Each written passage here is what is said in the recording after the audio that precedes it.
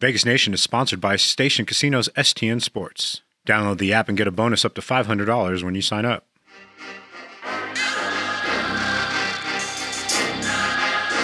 It's time for another Vegas Nation podcast. You're listening to the Raiders postgame edition.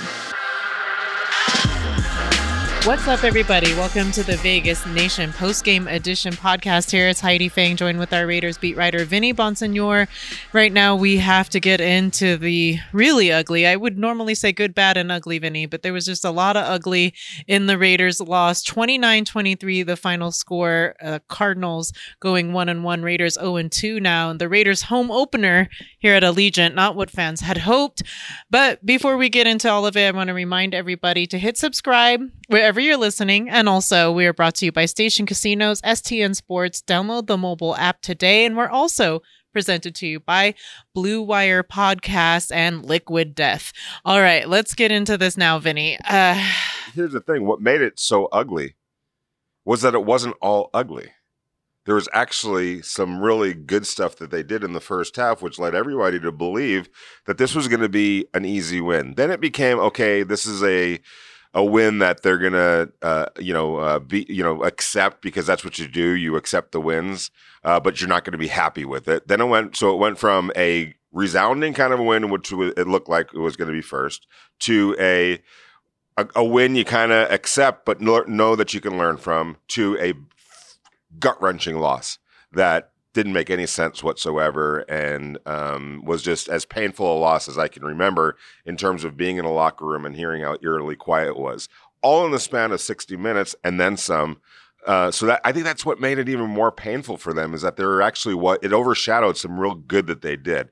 And that's frustrating, and something that is going to take a few little while for them to deal with and overcome and move on from. Yeah.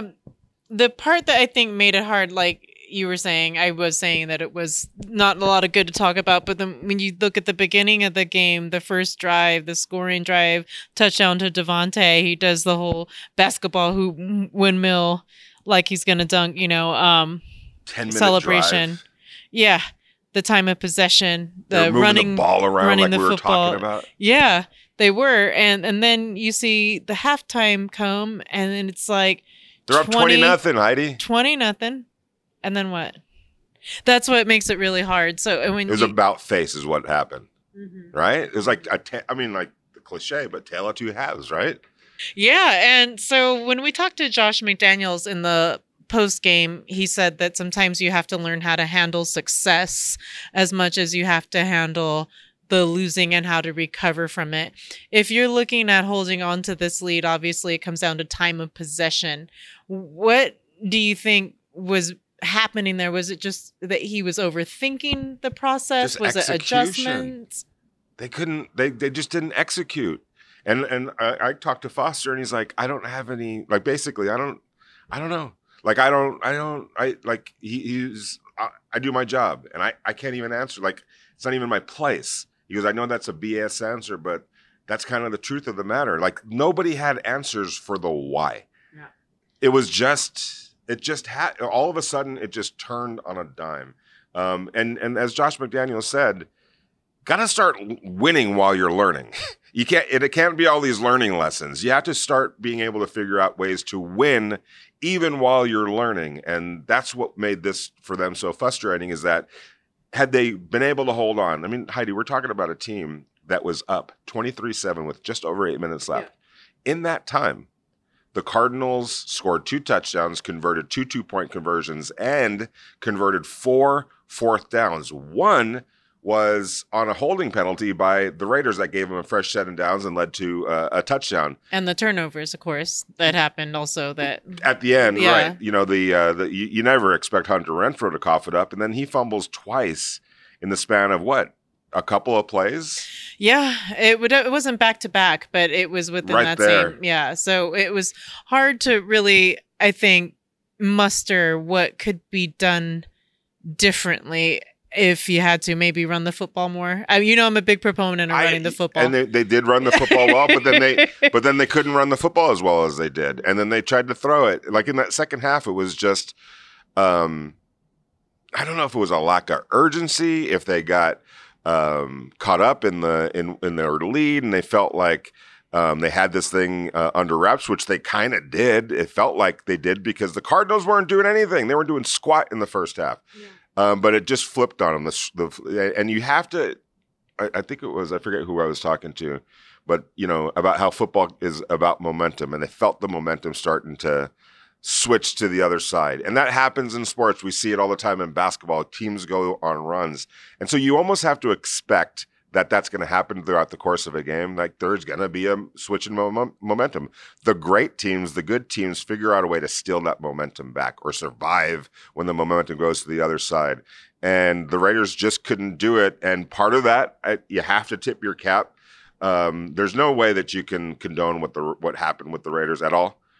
But when they opened that tiny little door, guess who came barging in? A guy by the name of Kyler Murray, who we talked before we started, reminded me of some of the games I saw Russell Wilson beat teams, the way he was able to beat teams where it might not be happening for the first 3 quarters. And all of a sudden a light switch goes on and he becomes the best player on the field.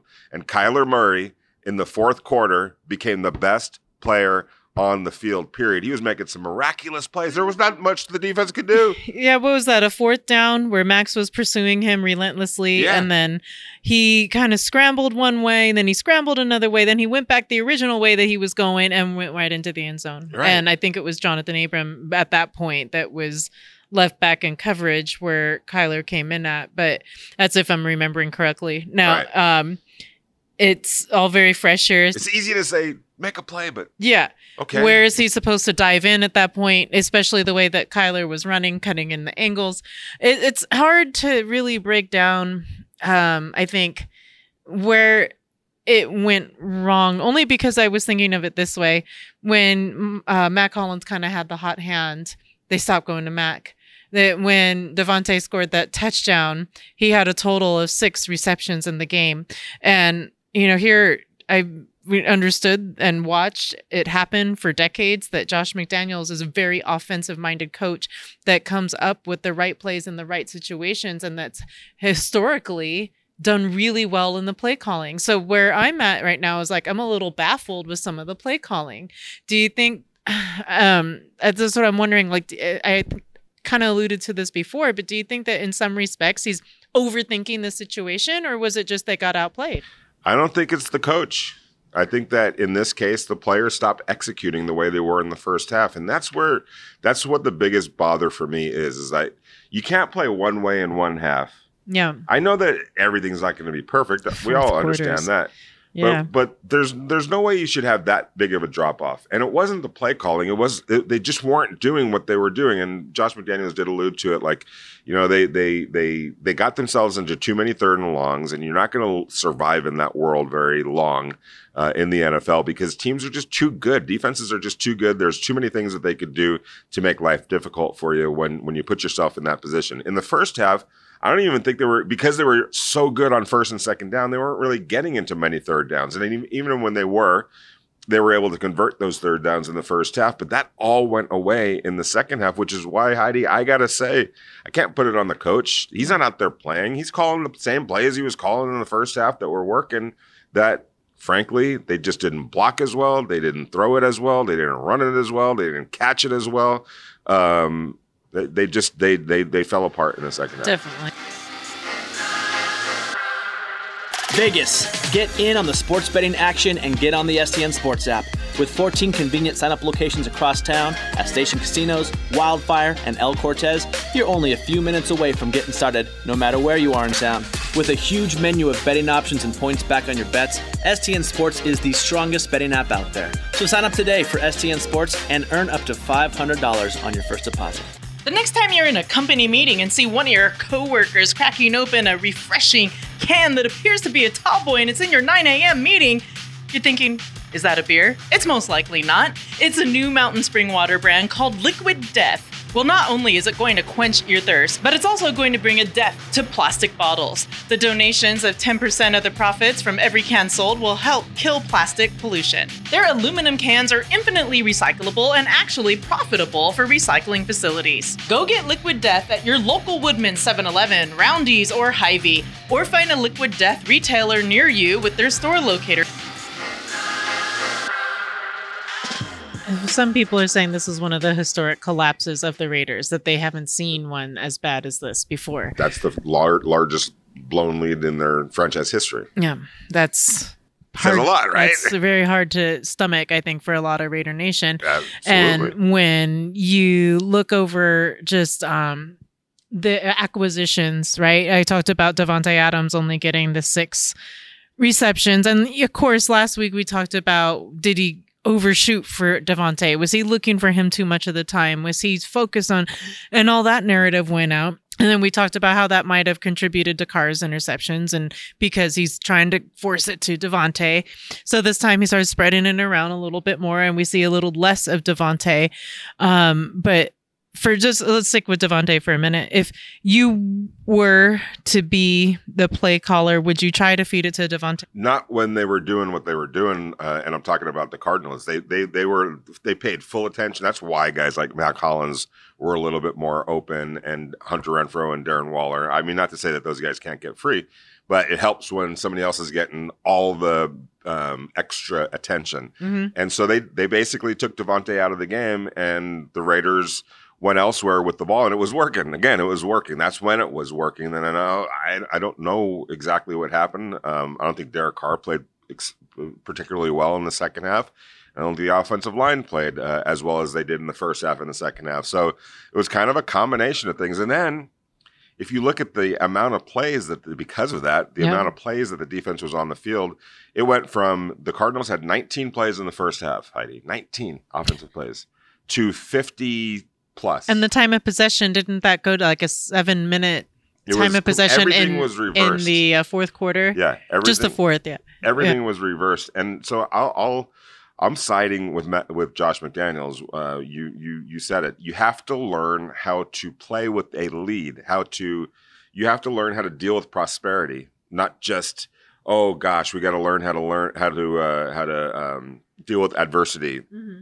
And the momentum switch. We talk about that, and certainly they do, but you also have to learn how to maintain control, keep your foot on the throttle. I'm going to use all kinds of cliches here. Keep the foot on the neck, all of those things that you have to do when you're in the lead. Again, the other team gets paid too. They're going to make their run. You expect it if they have any pride, which the Cardinals obviously did. But you have to be able to know when you're in the lead, how to play with the lead and to keep that lead safe. And that's everything about that eluded the Raiders today. So lastly, I wanted to get onto the defensive side of the football.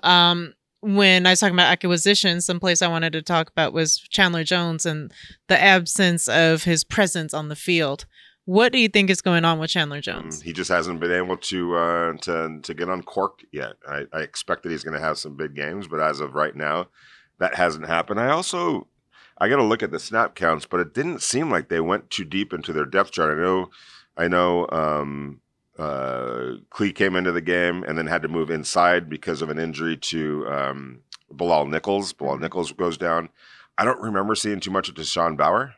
I don't remember seeing too much of Malcolm Kuntz. Their backup linebackers they went a lot of heavy 2 linebacker sets. Denzel Perryman wasn't in there. I don't remember seeing Luke Masterson in there as a reserve. Amik came in at cornerback. I didn't see Sam Webb. I don't like other than special teams and things like that, and maybe some plays here and there. I got to go back look at the tape. Sometimes in real time, it's hard to keep track. But Definitely. I felt like defensively, not only were the Cardinals got the hot hand in the second half and forcing the Raiders defense to stay on the field a lot. In and of itself, that's a problem. But when you're not playing a whole bunch of guys too, when you're not keeping your own guys, like it seemed like, all those guys played a lot of downs, especially that defensive line. And I'm not so sure that that's the way to go. We saw last year, I felt like Gus Bradley did a pretty good job of keeping guys fresh. He had almost like a hockey rotation, line rotation going on with the defensive line. I'm not seeing that. I'm seeing Max out there all the time. Yeah. Max is out there. It feels like 95, at least 8% of the snaps. He's doing as many snaps as his number is. I'm not quite sure that that's the right way to go. I mean, you need to have him for the whole season. And I think here's what's weird to me. Tashawn Bauer, I know it was a preseason, but he had 4 or 5 sacks. He was a hot hand coming in. Like, he was in a rhythm, and they haven't played him basically at all. Like, I would have felt like that could have carried over. He was inactive last week, and then he was dressed this week. But I don't remember seeing him too much on the field. I'm sure I missed a couple of the snaps that he took, and I'd have to look back. But it didn't seem like he was out there all that often. And maybe it's time to – because if you're going to put yourself in a situation like this where you can't get off the field. You can't get off the field on 4th down. You can't, stop them on 3rd down. It's another set of downs. And guys are just going to get worn out. That was a dog-tired defense at the end of this game. I would say over the last 5 minutes of the 4th quarter, it was a dead-tired team. That's why getting into overtime, it was almost like, and they almost pulled it out still, if Hunter hangs on to the football. Yeah. It's probably an easy field goal for Daniel Carlson. There might have even been another controversial point in that game where it was like a Deshaun Jackson touchdown. Remember when Deshaun Jackson was a Philly, and I think he ran it back for like 90 some odd yards, right? And then he chucked out the football right after crossing the plane. Close. And they redid that on this touchdown, which almost, got everybody back on the field because that people were congratulating each other. Yeah. Saying goodbye to each other on the field at that point. And then I'm like, wait a minute, this is still the man that scored the touchdown there looked like he had dropped it out. Byron Murphy. Second. Yeah, Byron Murphy. Yeah. So and then they reviewed it and it was upheld, but it was tough at that time. We talked to Josh McDaniels about that, and he's like, I'm not blaming anybody. I got no complaints, even though I think if he sees it, it would be a little bit close. But at that, the point of the matter is, even if it would have gotten overturned and the Raiders would have gotten another chance, that would have been great for them. But the fact of the matter is, to put themselves in that position was the biggest sin of all. And they got to regroup, Heidi. They do. Well, we'll look forward to seeing what can happen when they head into Tennessee for their next game in Week 3. And we'll all be out there to cover that for you in Nashville with Vinny Bonsignor and the rest of our Vegas Nation team. We'll be back with another podcast after that game, so make sure to keep it tuned and hit subscribe on vegasnation.com under our podcast tab. And again, thank you everybody so much for listening.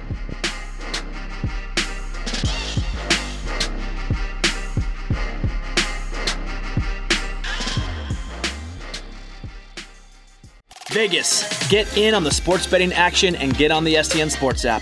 With 14 convenient sign-up locations across town at Station Casinos, Wildfire, and El Cortez, you're only a few minutes away from getting started, no matter where you are in town. With a huge menu of betting options and points back on your bets, STN Sports is the strongest betting app out there. So sign up today for STN Sports and earn up to $500 on your first deposit.